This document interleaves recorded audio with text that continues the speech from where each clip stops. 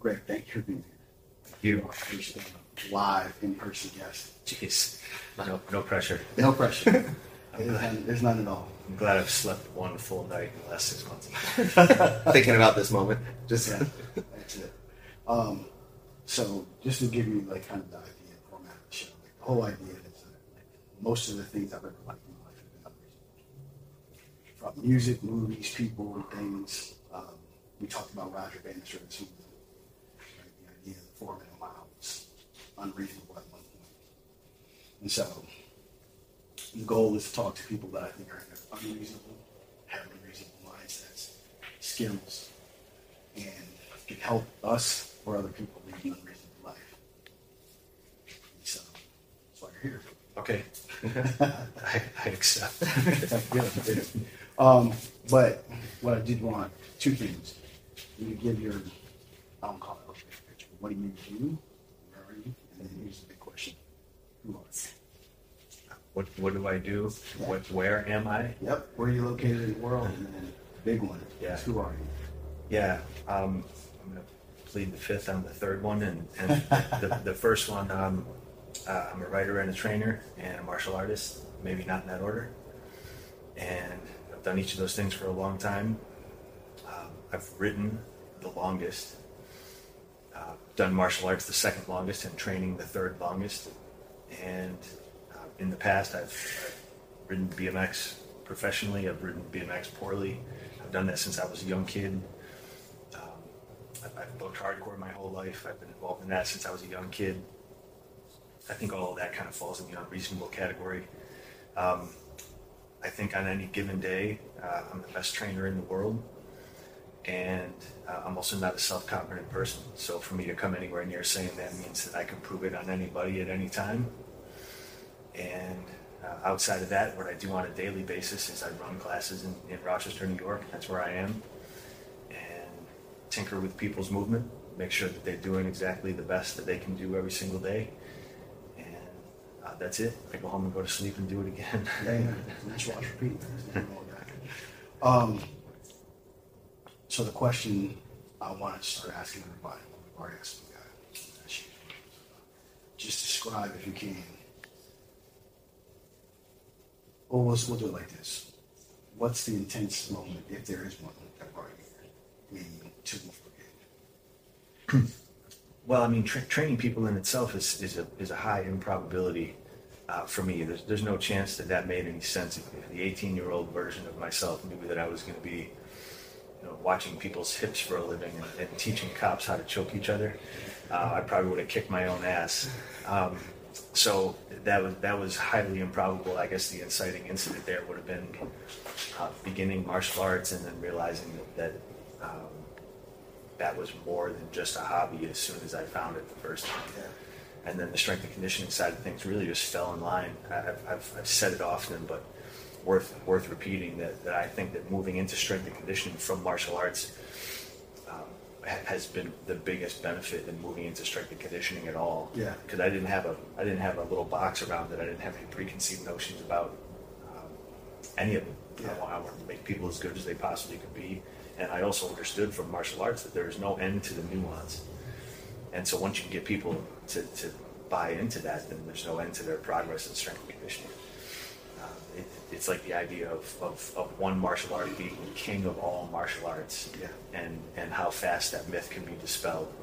And then that's kind of how I address tools, it's how I address movement, it's how we address things like that. Of course, the barbell is always going to be the primary builder, the king in the kingdom, so to speak, but we found that kettlebells and maces are queen and knight, and without all three, you got a pretty sparse kingdom. It's not full. And so I think that the inciting incident was martial arts. The second inciting incident was leaving California. The gym that we had there was excellent. My instructors were tremendous, best people for me I could have possibly found. But I knew that an idea like Wolf Brigade wasn't going to work in Long Beach, California, for many reasons. Yeah. And Rochester's a weird, mean city, and I definitely don't love it, but it let me do that thing, and it wouldn't have happened otherwise. So I think maybe in my modern life, in my adult life, those were the two big tipping points. Man, all right. So sometimes the environment is the thing. That's what it sounds like. Talking about Rochester. Yeah. I mean, Long Beach, of course, I've been to California many times. There's cost issues there. There's digestibility issues there. Things like that. What we had was phenomenal. Small martial arts gym with lineages to a bunch of different, really diverse, excellent martial arts. Catch wrestling, Thai boxing, Sabat, Brazilian Jiu-Jitsu, Kali, and no dabbling. My instructors were just tremendous at all of those things. They had found the best people in the world at all of those things because they truly wanted to mix the martial arts. Yeah. And I will never stop saying how fortunate I am to have found that place at the time that I found it. It was perfect for me. And we were in early days CrossFit. So I got to learn an awful lot about what good training looked like from the few people within CrossFit that did things well, and then a ton about what bad training looked like from the rest. And so by even 2005, 2006, we get a kick to the curb, the idea of just this, death by attrition, do all this stuff all the time. Because our purpose is we want it to be brutal. We want it to be better at fighting. So if you're doing 60,000 power cleans for time, followed by 250 burpees and a 25-mile run, there's no chance you're going to have anything left to do what you're actually supposed to be doing. And so that's when we started whittling down training to this like strategy over volume. And then I've just run with that ball for the last 16, 17 years. With a purpose. Yes, purpose-driven. Yeah, detail-oriented, purpose-driven. And anyone that thinks that those aren't the best ways to build has never tried it. Yeah, I mean, when I found you, right, the thing that got me was the detail-oriented. And it was the fact that it was purpose-driven. I mean, it's fascinating for me because kind of dabbling and playing around with all the different things, being exposed to some, like one of my early exposures, love him or hate him, was Mark Twight. Like Mark was super good when I was a young dude. I have very distinct feelings about Mark on both sides of that coin for the same reasons. I can imagine. But he was one of those guys who, like, early internet, I wrote me back and was like, do this. This is helpful. That's for sure. Yeah. He found the same disillusionment with CrossFit that I found. He just found it earlier. Yeah. And so coming across you, it was very much like, and we've talked about it too, like even my love, like I'm not as deep in the hardcore punk, but it's always been a love of mine, especially for a kid who grew up in an area where you're not supposed to be able to just black kid like hardcore. Yeah. Oh, I mean, and as absolutely absurd as it is, like that's still even kind of a little bit of a thing. Oh, yeah, 100 still is. Yeah. But meanwhile, in the late '80s, early '90s, I mean, it was like a novelty. Yeah. It was tremendous, but anyway. No, we can go down that rabbit hole too. But it was one of those things where, like, seeing you had that, like, that feel to it, like, oh, this is authentic, this is real, and again, like, purpose matters. I'm not in that space anymore, where for me, purpose has been the main driver this year, or the last few years, but doing and being a martial artist and jiu-jitsu player for years, it's been like, oh, okay, this matters as much. It's just a thing we talked about before, to get off the ground. I was so amazed, and it's such a simple concept, but most people just. And honestly, it's very similar to the mace in the sense that if you just try and you just go for it, chances are pretty good that even if you're a good athlete, you haven't thought out any details, it's going to trip you up. Mm-hmm. You're going to get frustrated, and then if your attention span is short, and you're already strong enough, then you're gonna push it to the side. Yeah. And then it's kind of the ones that really see that if something trips you up, it's probably trying to help you. And those are the ones that circle back, and that's really what we found with pretty much everything. We get visited by a lot of people who have been through the ringer with everything else. They've trained a million different ways. They've been really compromised positions in their life or their health or something like that. So it also became a really interesting game of if we can rebuild or build these people with nothing, or that are totally broken down or banged up or whatever. Think how easy it is to put that 1 or 2% on the 99%. So eventually, when I did start bringing a lot of what we do to higher level folks, it sharpens the edge to this like razor. Yeah. And it's easy because we've taken it from the other equation of, you know, okay, we've got a 50-year-old woman with very little athletic background that was formerly obese and a drug addict and had enormous amounts of self-confidence issues and mobility issues and all this kind of stuff. And now she's been with us for 11 fucking years and can squat 265 pounds and swing a 12-kilogram mace any day of the week. You know, I could tell those stories all day long. You know, we've got a 61-year-old dude that's got a 106-pound Turkish get-up on each side that had never lifted a kettlebell until he started training with us. Yeah. And that's just detail stuff. Yeah. You know, we don't train these, you know, thoroughbred, you know, born with a six-pack CrossFit folks very often because they don't think they need us. Mm-hmm. But what they're looking at right now is like a tiny footprint of their giant life. You know. And I'm thinking, okay, if you want to do anything that resembles what you're doing now in 15 or 20 years, don't wait 15 years to find us. You know, just swallow that ego and. You know, it's interesting because like you'd think with high performers that finding that half percentage point, that 1 percentage point, is where you are looking, and I think it is. But then it's one of those things where it's like this is easy to write off. Mm-hmm. It's easy to overlook, and I'm already here. You know, I've seen it. I saw it in my last profession, right? Like, there are guys, oh, why do I need that? Yeah. And then if you can get it introduced and all of a sudden everybody's singing praises, but it's like that piece from like why to belief, it's such a vast delta. Yeah. But it's, for me, it's hard to understand because that's the container that's here. It's more than just porn and cat videos. Yeah, well, it's also interesting when proof kind of becomes insurmountable, and people will still cast aspersions or say, you know, it's proof, but you know, it's not important for me, or something like that. And it's like, well,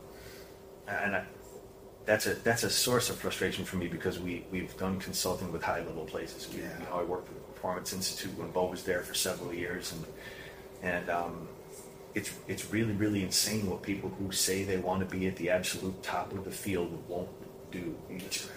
And it confuses me. It also frustrates me a lot because all it would take is a little bit of investment, and the return is tremendous. And a lot of times it's easy to say, oh, you know, how are they so small if they have all this great information? That's an entirely different rabbit hole. Yeah. Often the people that are singing the right songs have the least amount of listeners, and that's the case until, you know, years after they've stopped contributing or whatever the case is. So we don't intend to be that, but that's definitely where we've fallen into. If I was a normal looking dude with a really digestible way of speaking and even some of this common pop culture disposable vernacular, we would have 1 million followers. You know, if I would put these tremendously talented, brutal fucking women that train at our gym in some scanty clothing to lift, you know, 150-pound kettlebells, we'd have 1 million followers. You know, but fuck that side of society and fuck that side of the world. That's not what we do. You know. And as somebody who started to find all these things kind of simultaneously, it's almost, I think, a little bit of the inverse by what you're saying. I found when learning powerlifting and also at the same time starting to learn how to use a mace and play with mace, I found the progression of that to be so empowering that translated to everything else in terms of starting to get that under control and starting to feel like what it meant to control that movement. Well, I mean, detail begets detail. Right. If you think that honing in your technique or your efficiency at getting off the ground and moving a mace that's heavy enough to be useful and throwing a strike and controlling a body and drawing a weapon or using a knife or something like that are different, then you might not actually know anything about any of those things. Because when I see the people with the most proficiency, and we're very fortunate that a lot of them are near us all the time. Yeah. We have high-level tacticians in our presence all the time. We have high-level martial artists in our presence all the time. And I watch one edge sharpen the other to the point that, you know, it's our beginner-level grapplers just don't feel like beginners. You know, from a technique standpoint, sure, of course, there's stuff that they're missing. Yeah. But they're so physically terrifying that it's like, well, okay, yeah, you're playing nice because the goal is learn. Yeah. But if I said, okay, destroy me, because you have to, I mean, and we've seen it. We've brought them to a couple of competitions as beginners and things like that. And it was. You can definitely. I mean, I haven't, been played with your guys, but like you can definitely feel. There's gyms I've been to, traveling around and doing jiu-jitsu, and you grab a white belt and you're like, this is not. You know what I mean? So I understand, and there's a ton of patting on the back to that. I mean, that means their trainers have been putting them in the right stuff. They're doing the right stuff. Yeah. You're not simply just lifting really heavy weights and eating a ton of food. There's so many components that go into being scary in those realms. Of course, you know that. Yeah, I mean, I think we have been around enough. Like when you lock up with a guy, you know what the next 3, 4, 5, whatever minutes look like. Yeah. Even from a skill perspective, even if you can trump the guy from a skill perspective, it's still like this is not going to be fun. Well, and I'll highlight two people who I love this feedback from is Bo Sandoval and Tyler Minden, two accomplished martial artists, deep water strength and conditioning professionals. Bo's been working with us and really diligently performing the daily program for several years now, and has consistently touted the fact that he feels stronger in grappling than he ever has, and all this kind of stuff. And Tyler, he's been doing the program for a shorter time, kind of practicing our details for a shorter time, but was a consummate professional fighter. Yeah. That is now starting to say, okay, I'm really understanding what my strength can be and mobility and things like that. And it's like, man, it's tremendous.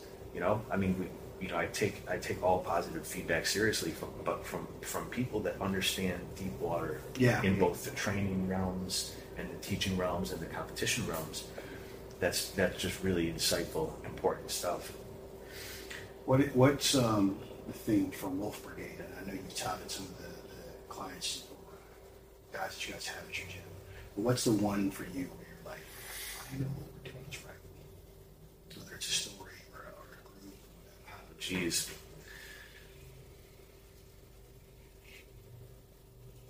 One person, one era. Your choice, man.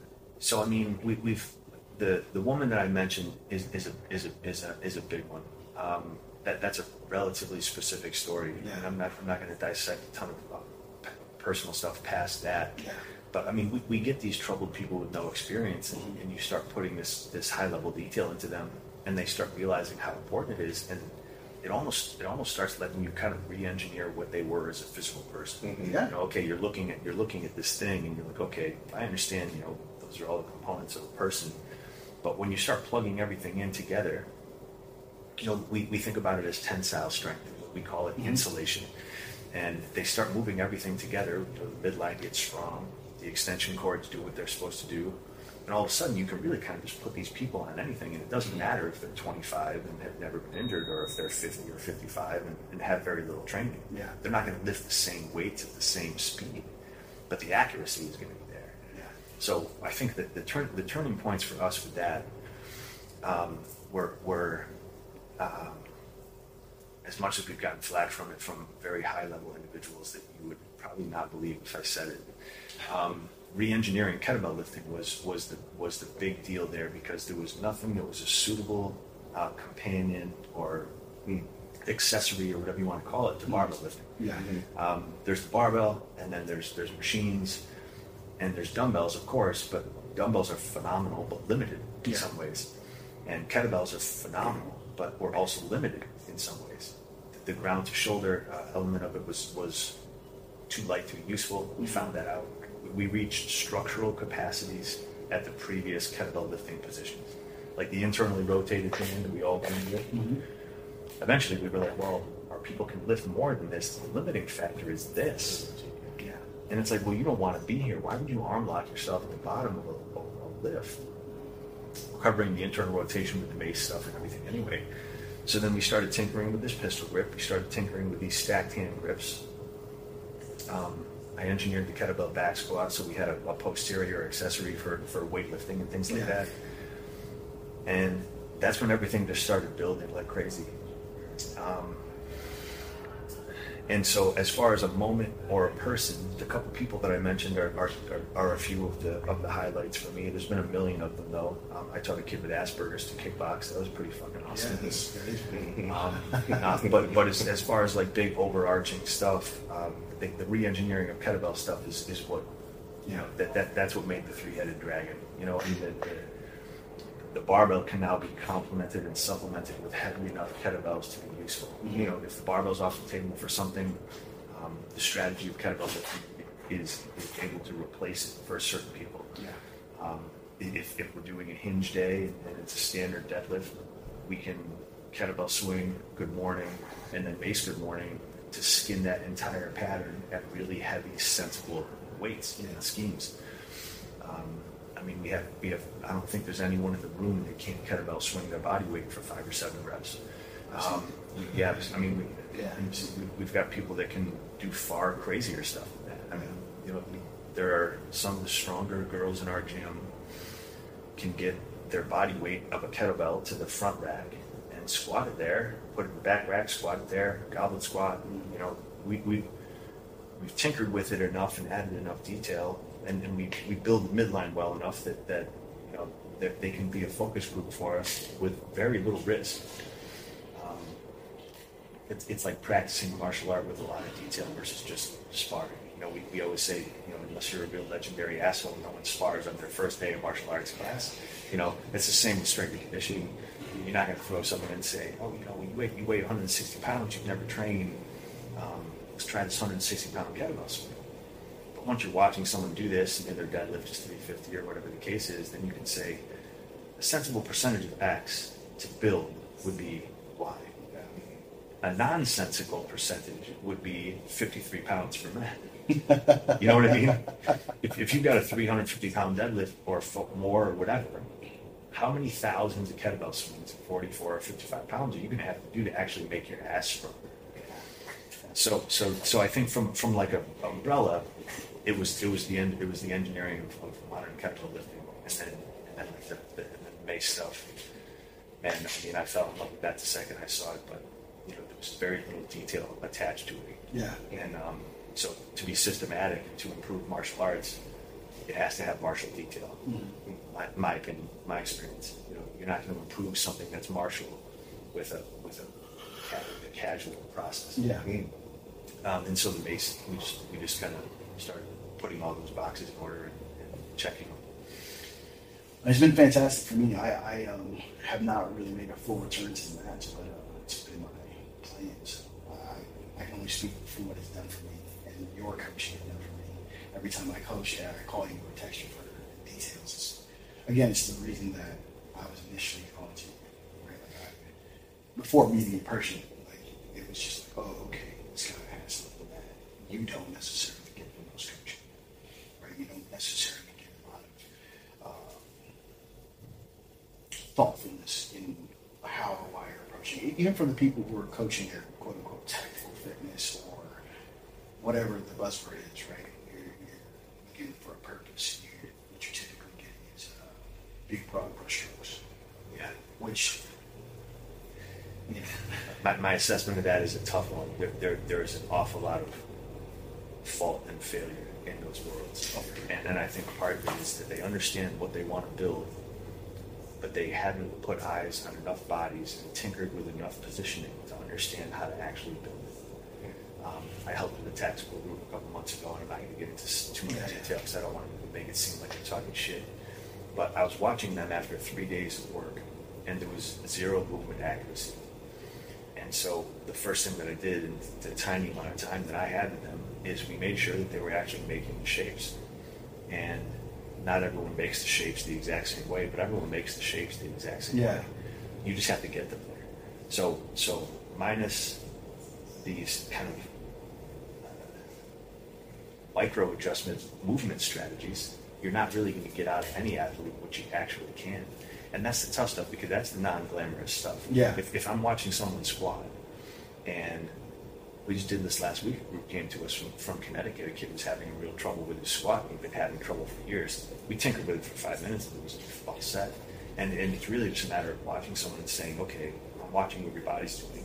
If you widen your feet an inch and turn them out half an inch, and brace yourself properly, you're going to find what you were looking for range-wise. Your torso is going to stay a little bit more neutral, and you're going to have power at the bottom. That level of detail is present with every single physical movement. But if you haven't watched enough to assess it and adjust it, you're not going to get this end product. that's been the biggest trouble for me to watch is people that need that fitness and that capacity and that detail the most are often the least detailed in pursuing and applying it. And I don't necessarily fault them for that. They've got a ton of other stuff to do, but it's in the same way that I've been shooting for many years, but outside of helping people that I know privately become safe and proficient with basic firearms stuff, I'm going to teach a firearms class. Yeah. It would be reckless. So, so anyway, but that's how I think about strength and conditioning. Yeah. People don't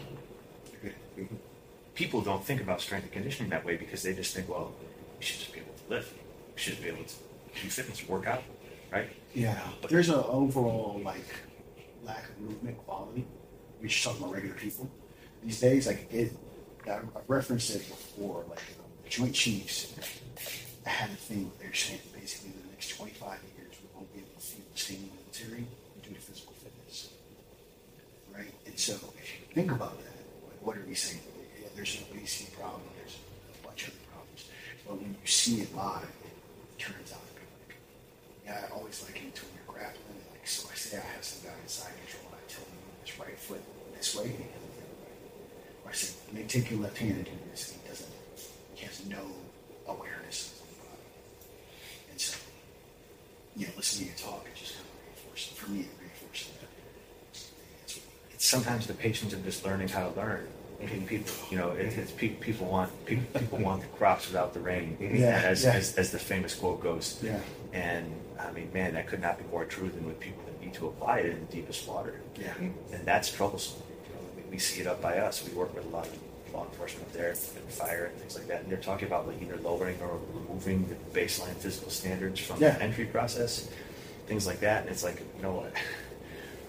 while I understand that eventually if the bar continues to lower, you have to address it. Do you address it by removing it altogether? The answer, of course, should be no to that. But a lot of times it's time, resources, and things like that. But most of the time, I think it's just patience and interest. Yeah. They think if they can have someone gut out a 10-mile run, that they're fit enough to go try and arrest me if I actually go crazy. And I don't think I agree. Yeah. So how do you do that then? How do you lower the barrier of entry for folks? We don't. And what you do is you bring them to your bar by addressing details in a way that are scalable for everyone. We've had people come in with nothing to offer and end up with considerable physical skill sets. And it's just a matter of also understanding what quality product-driven scaling is. Scaling is going to look different for everyone. But a lot of times, scaling is looked at as, well, a lot of times because CrossFit made it so, scaling is looked at as a demotion. Yeah. And that was one of the first things that I really started side-eyeing, is these motherfuckers that couldn't do anything outside of exactly what they were doing are looking down on people because they can't lift this particular weight on the bar. Meanwhile, I'm a kid that came from BMX and hardcore and things like that, and I was fortunate enough that the people that I looked up to were touchable, they were findable. I would go to BMX demos to watch these people that I had this total idolatry at the time of, and they would walk over and give me stickers and talk to me and pat me on the back. This is a story I've shared before, but I think the first show that we ever played was with Sick of It All, and that band was amazing to us. Throughout our entire time, booking bands, playing with bands, traveling, they were like just these relatable folks. So the idea of someone being better than me, or someone being better than these others in the group because they could lift a little more weight on a bar, like what kind of fucking clown are you? You're like the king of the clowns, if that's really what you believe. So when we started retinkering with training, it really became this issue of we are going to be the antithesis of that, and I'm going to get anyone to do anything they need to in a way that gets them to do this other version. Yeah. And so you just reel it all the way back down in, and we have scaling that I believe is extremely sharp and nearly infinite. Yeah. I think, you said a mouthful. First of all, I just had an unlock when you were talking. Seriously, there's something to that aspect of being able to reach out and touch people who you look up to, or they have a skill set or something that you're not envious of, but you want. It seems intangible, but right? When you realize it's tangible. Because I think we all have stories, and now that you said that, right? You said, oh, I could talk to these people, and they're cool to me and everything else. And I've heard, your version of that, and I know what my version is, and it's like, oh, this is the thing that led me to the next step. Instead of being like, like my very first powerlifting, I remember being like, if these guys are dicks, I'm done. But it was the opposite. So I continued. And it's very much, I think it's, something that's a big statement. Like I said, and I don't think any of us really realize it, but like, how often is that small interaction, the interaction or the ripple that leads to the next step? It's huge. It's huge. Yeah. Yeah. It can be everything. And what it does is it also removes that kind of hero worship barrier. Yeah. So if you stay a hardworking and humble person, you can be in any level environment and feel totally comfortable and normal there, because you're no longer looking up at this person, you're looking across at this person. And I mean, I think that's served me well my entire life, but until it hasn't. Some people want to be looked up to in those ways. Oh, yeah. And when you don't, then they realize that the perception of you and the reality of you are different. Yeah. And then they push you off to the side. And we talked about a few people in this conversation who have done that to me. Yeah. It's the magic trick thing too, right? Yeah, it's so. The thing we've been chatting a lot about is like usually use it in reference to competition. Like the only difference between competition is the fact that it's magic, right? Once you see behind the magic trick, there's no longer magic. And so I think that's kind of like what we're seeing. And to kind of further ask and say something. For me, that's what martial arts was. Absolutely. Right? And it feels like a magic trick that you can control a little tiny bit after a while. Yeah. And then you're like, what is happening here? I mean, my fascination with martial arts will never end, but it's incredible. Yeah, same. I remember being a kid. So I started off with like Hapkido. And so I did Hapkido. Joe Sung. Yeah. Yeah. Yeah, and so, 10, 12 years of that. But I remember looking at these guys, these brown belts, these black belts, and being like, oh, that's attainable. Whereas, like, in my other kind of like basketball and other sports, being like, and then there's not really a person being like, like, I can show up at the end of the game and get an autograph. But I can't listen to this guy tell another guy, like, hey, man, when you do your kick, turn your foot this way.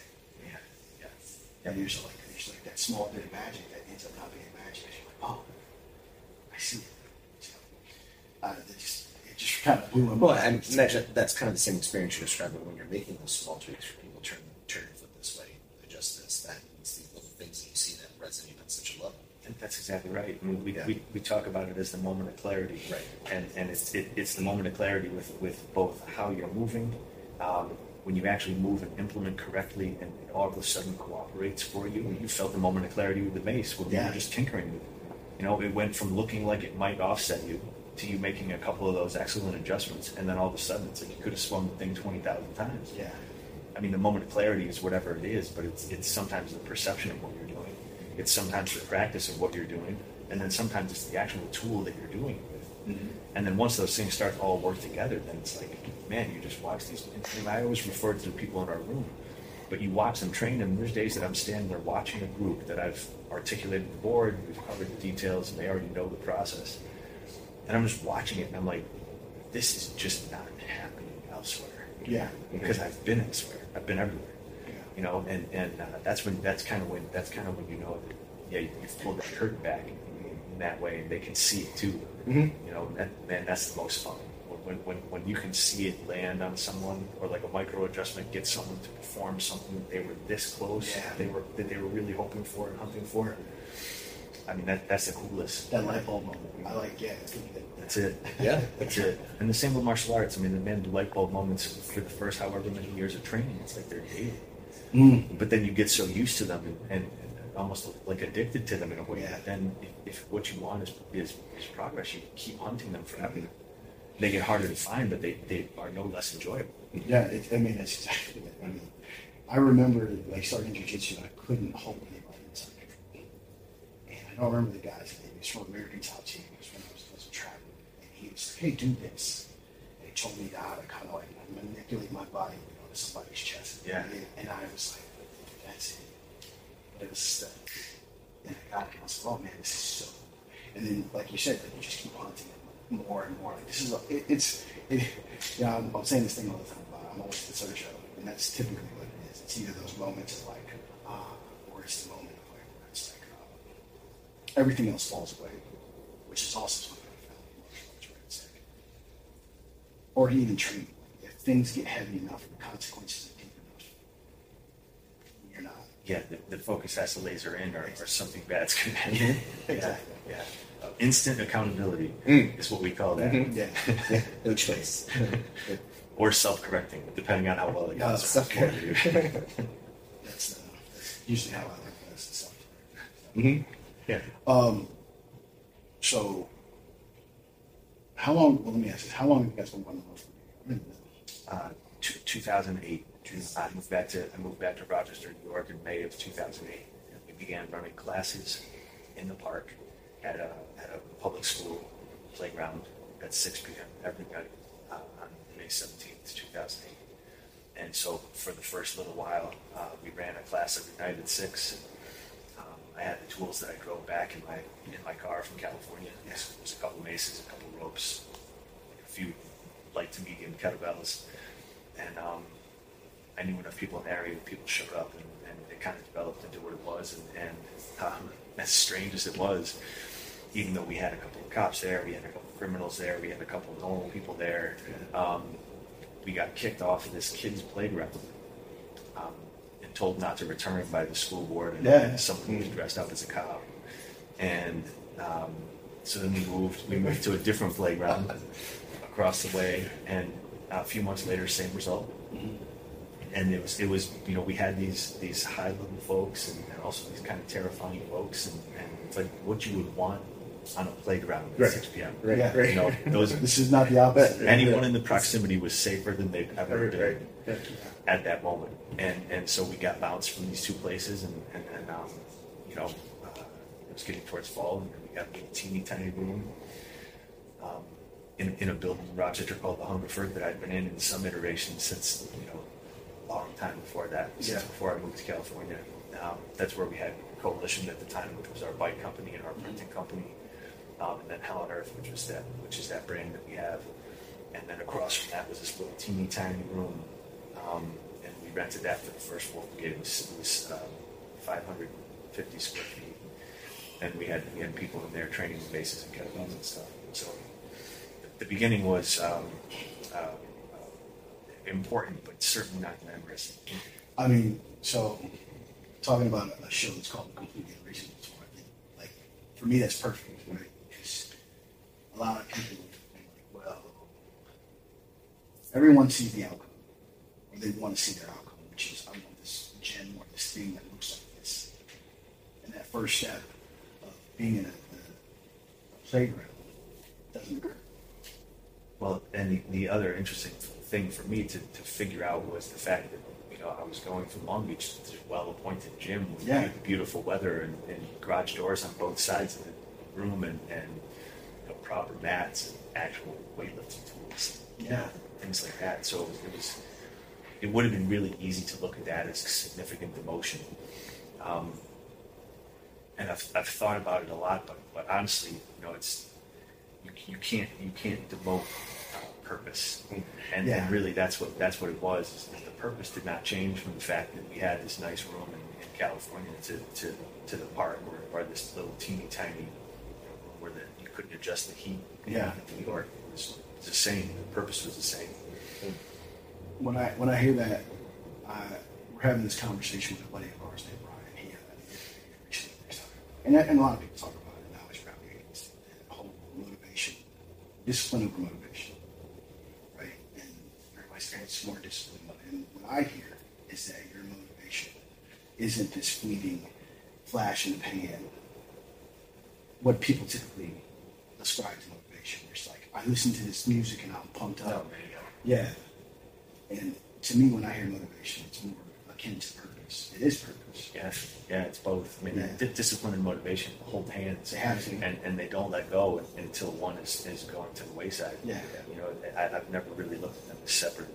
Yeah. I think that's just kind of one of those internet discussions people get into because they don't have anything else to say. I think it's one of those things I find a lot of issue with it, because when you find people at their lowest who are trying to make their way up one rung, it seems like it's not. Mm-hmm. What falls in that category of our report too, right? It's just something where it's like you're being a dick. It's like yeah.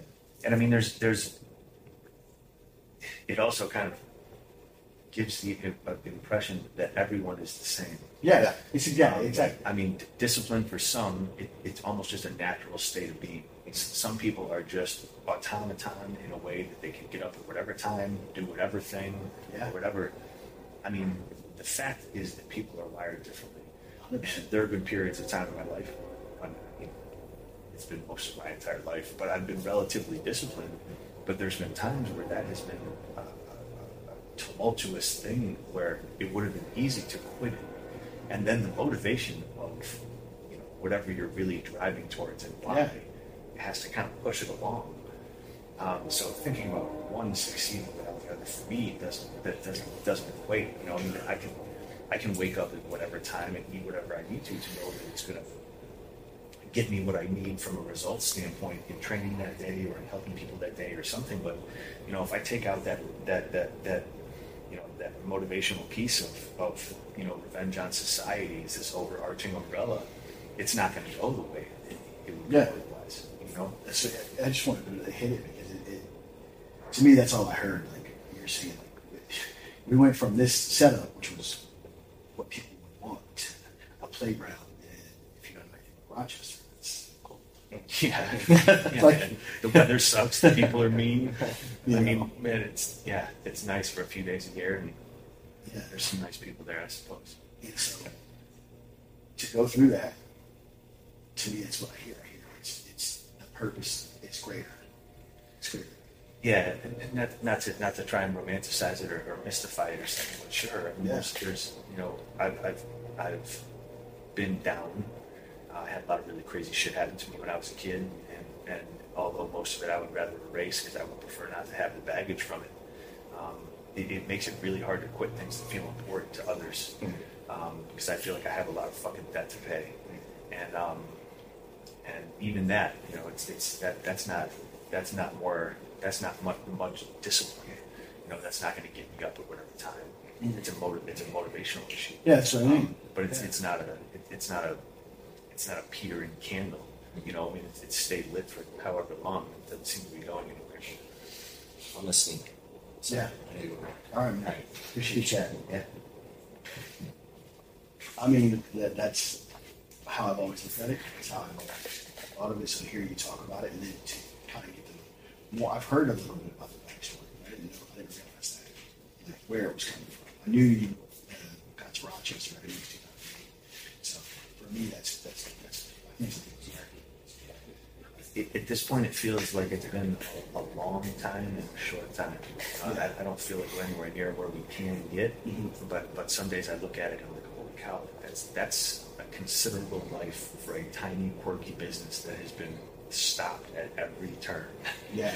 and honestly, the reasons we've been stopped have never had to do with the quality of what we offer or how we present it or who we are as people. So then it becomes kind of easy to say, okay, these barriers keep setting up, and we're gonna push through them because it's not like we're being stopped because we suck. Yeah. Or it's not like we're being stopped because what we're presenting is garbage or it's not helping people or something like that.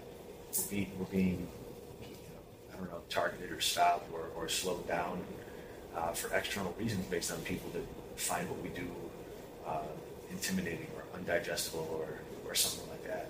And then what do you do when that happens? Will you push harder? Yeah. If you're rattling the cages and they're making noise, that means you're almost out. Yeah. So the other thing, when you talked about like getting kicked out and moving to a different place, like how does, and if it doesn't, it's fine, but like how does hardcore translate to Because for me, that's what it is. That's such a perfect question, man. I mean, there was a skate video many years ago called "Kicked Out of Everywhere." Yeah. I've been kicked out of everywhere. I mean, I by the time I was 16, I'd run from every cop in the city on a BMX bike. It's in my entire life I've done things, and they've never been evil-minded or anything like this, but my entire life I've done things that I wasn't supposed to be doing in places I wasn't supposed to do them. Yeah. And so the reality is, that was a little bit of a bitter pill because we liked that playground. But what are we gonna do? Go cry about it? Yeah. Booking hardcore shows. I mean, there were times where we would lie through our teeth to book an Annunciation Hall to put a show in where we had Hell's Angels as security guards, and there is no chance in the world that should have gone well. Yeah. But it did, and when they found out towards the end of the night, it was too late. Yeah. Do we get invited back? No, but mission accomplished. We made what we needed to make. It's for me. It's perfect because that's what I think.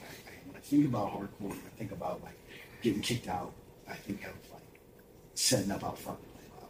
Yeah, that's exactly it. And it's the same with BMX. We were never destroying private property and smashing people's stuff or anything like that. We're riding BMX bikes, we're jumping on stuff, we're jumping over stuff. Yeah. And at that time, especially early on in the 90s and things like that, it wasn't digestible. It wasn't on TV. It wasn't this kind of pop culture phenomenon that it is now. So every cop that had nothing to do would target BMX and skateboarding. And the reality is we were young and didn't want to get in trouble and knew the city real well, and that would be it. That's it. So it was a perfect question. The getting kicked out of the playgrounds, had I not had a lot of those experiences, I mean, shows getting shut down, and that was all very real at the time. It's not. I don't know that the homogenization of all of it isn't fun to watch now. Yeah. But now it's more like TV for me. It's not like, it doesn't feel as like real. No one is going to come in and turn your show off now. There's no consequence. Less so. Yeah. And I mean, there are places like some of my friends in LA, man, I've been watching some of the stuff they're doing in the LA River Basin and stuff, and it's incredible. It's terrifying. Yeah. And I watch it and I'm like, that is it. They understand it. There's hundreds and hundreds of people and bands playing, and there's like, you see like a police chopper overhead and people are shooting off fireworks and stuff like this, and it's like they really, really get it. There has to be an outlaw aspect to this stuff. And even in strength and conditioning now, I mean, some of the group that came to visit us a couple of weeks ago, they were very, very cool. I believe they learned a lot. They got to watch one of the group classes, and they're trainers, so they got to see how that group operates. It's unlike anything I've seen. And one of the questions that one of the girls asked was does the environment in there intimidate people or turn them away or shake them up? And I said, well, sure, at first, but that's the purpose. Yeah. And then after a while, it doesn't shake them up, and nothing shakes them up. And you're developing this kind of adaptability in this. It's like you're just conditioning yourself for a different type of thing. It's conditioning yourself for weightlifting, but you're conditioning yourself for minor league chaos wherever it may present itself. It's inoculation. It's stress inoculation. Yeah. It's the same thing as when they play terrible death metal in shoot houses and stuff. I mean, it's I get it, Yeah, it's been a significant amount of time in a small village listening to a baby cry. So I'm not laughing because that's funny. So, man. So the other thing, or not other thing, but to kind of ride that tail canoe. How important back in the day and now is hardcore to you? Man, I mean, it and BMX were and are just foundational. I mean, sometimes it's tough to watch some elements of hardcore because it's so easy to see that it's pretendinitis. They're looking at a band, they're trying to be that band, and I get it, but that band was that band. And especially having been fortunate enough to be there for a lot of that, it's unfair. Yeah. Like when you see it and feel it in those ways, it would be impossible to replicate. Yeah. You can't can't pretend.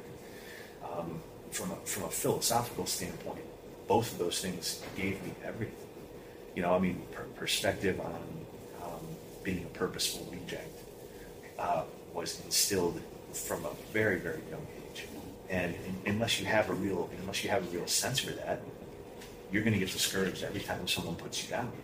And it never feels good. I've literally had my idols and people that I look up to the most in the world put me down in every field I've been in.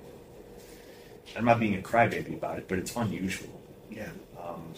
There were people that I looked up to in BMX since I was a young boy that once I worked in the industry and made a lot of headway in the industry, dedicated pages of catalogs to making fake interviews with me, to making me look like a client. Wow. Other people I looked up to in BMX were instrumental in trying to get me fired from the big bike company I ran in California. Strength and conditioning was the same thing. Greg Glassman put my fucking print shop out of business in 2009 because we had a handshake partnership that he reneged on. Yeah. There's a lot of other stuff in those realms too.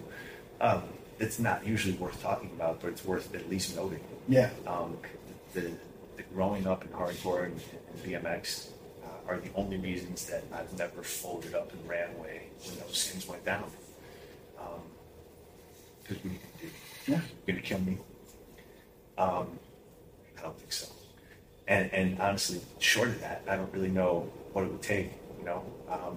I've had a lot of really great experiences within BMX and hardcore. I've had rough ones, and they all kind of insulate you for whatever comes next.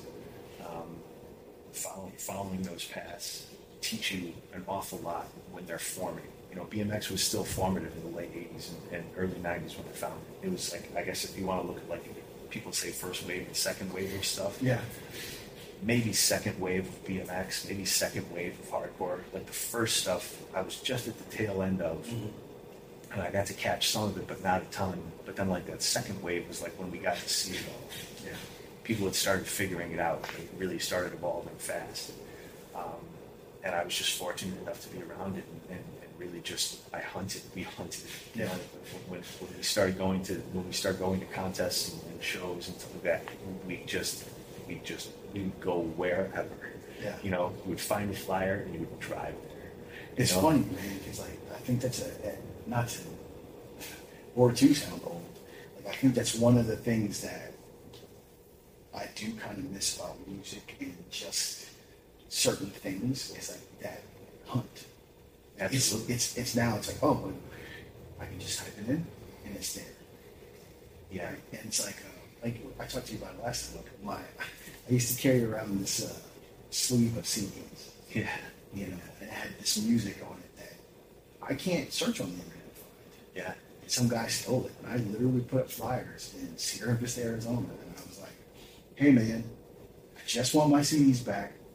Keep this head unit. Like I just want you can't get those back." Yeah. And so, I don't know. The two just tied in for me. So. It's an immediate tie-in. There was an element of earning it that made everywhere you landed feel great. Yeah. Even if you got there and it sucked, and that was often the case. Yeah. I'm not trying to romanticize it like every show or anything BMX-wise we did was awesome. A lot of times the shit felt flat on its face. But you'd hunted it down, there'd been an adventure, an experience on the way, and it's I'm not saying that's not here now, but that's part of the reason I drive around so much instead of flying wherever other is I like that. I like that little hunt. And it's different. I'm not going to say I don't enjoy putting an address on my phone and not having to worry about my terrible sense of direction. Yeah.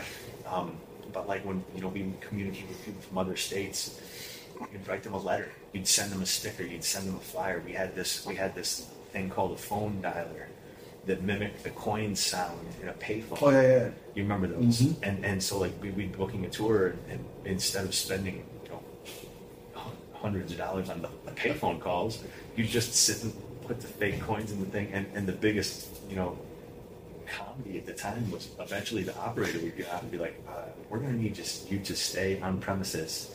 And it was like, well, I mean, clearly we're not going to do that. I'll be here. Don't worry. Yeah. Oh, man. To be respectful of time, we're great. Of course. Man, but I wanted to kind of wrap this up with a thing. I think we talk about being reasonable and trying to do whatever life is for you.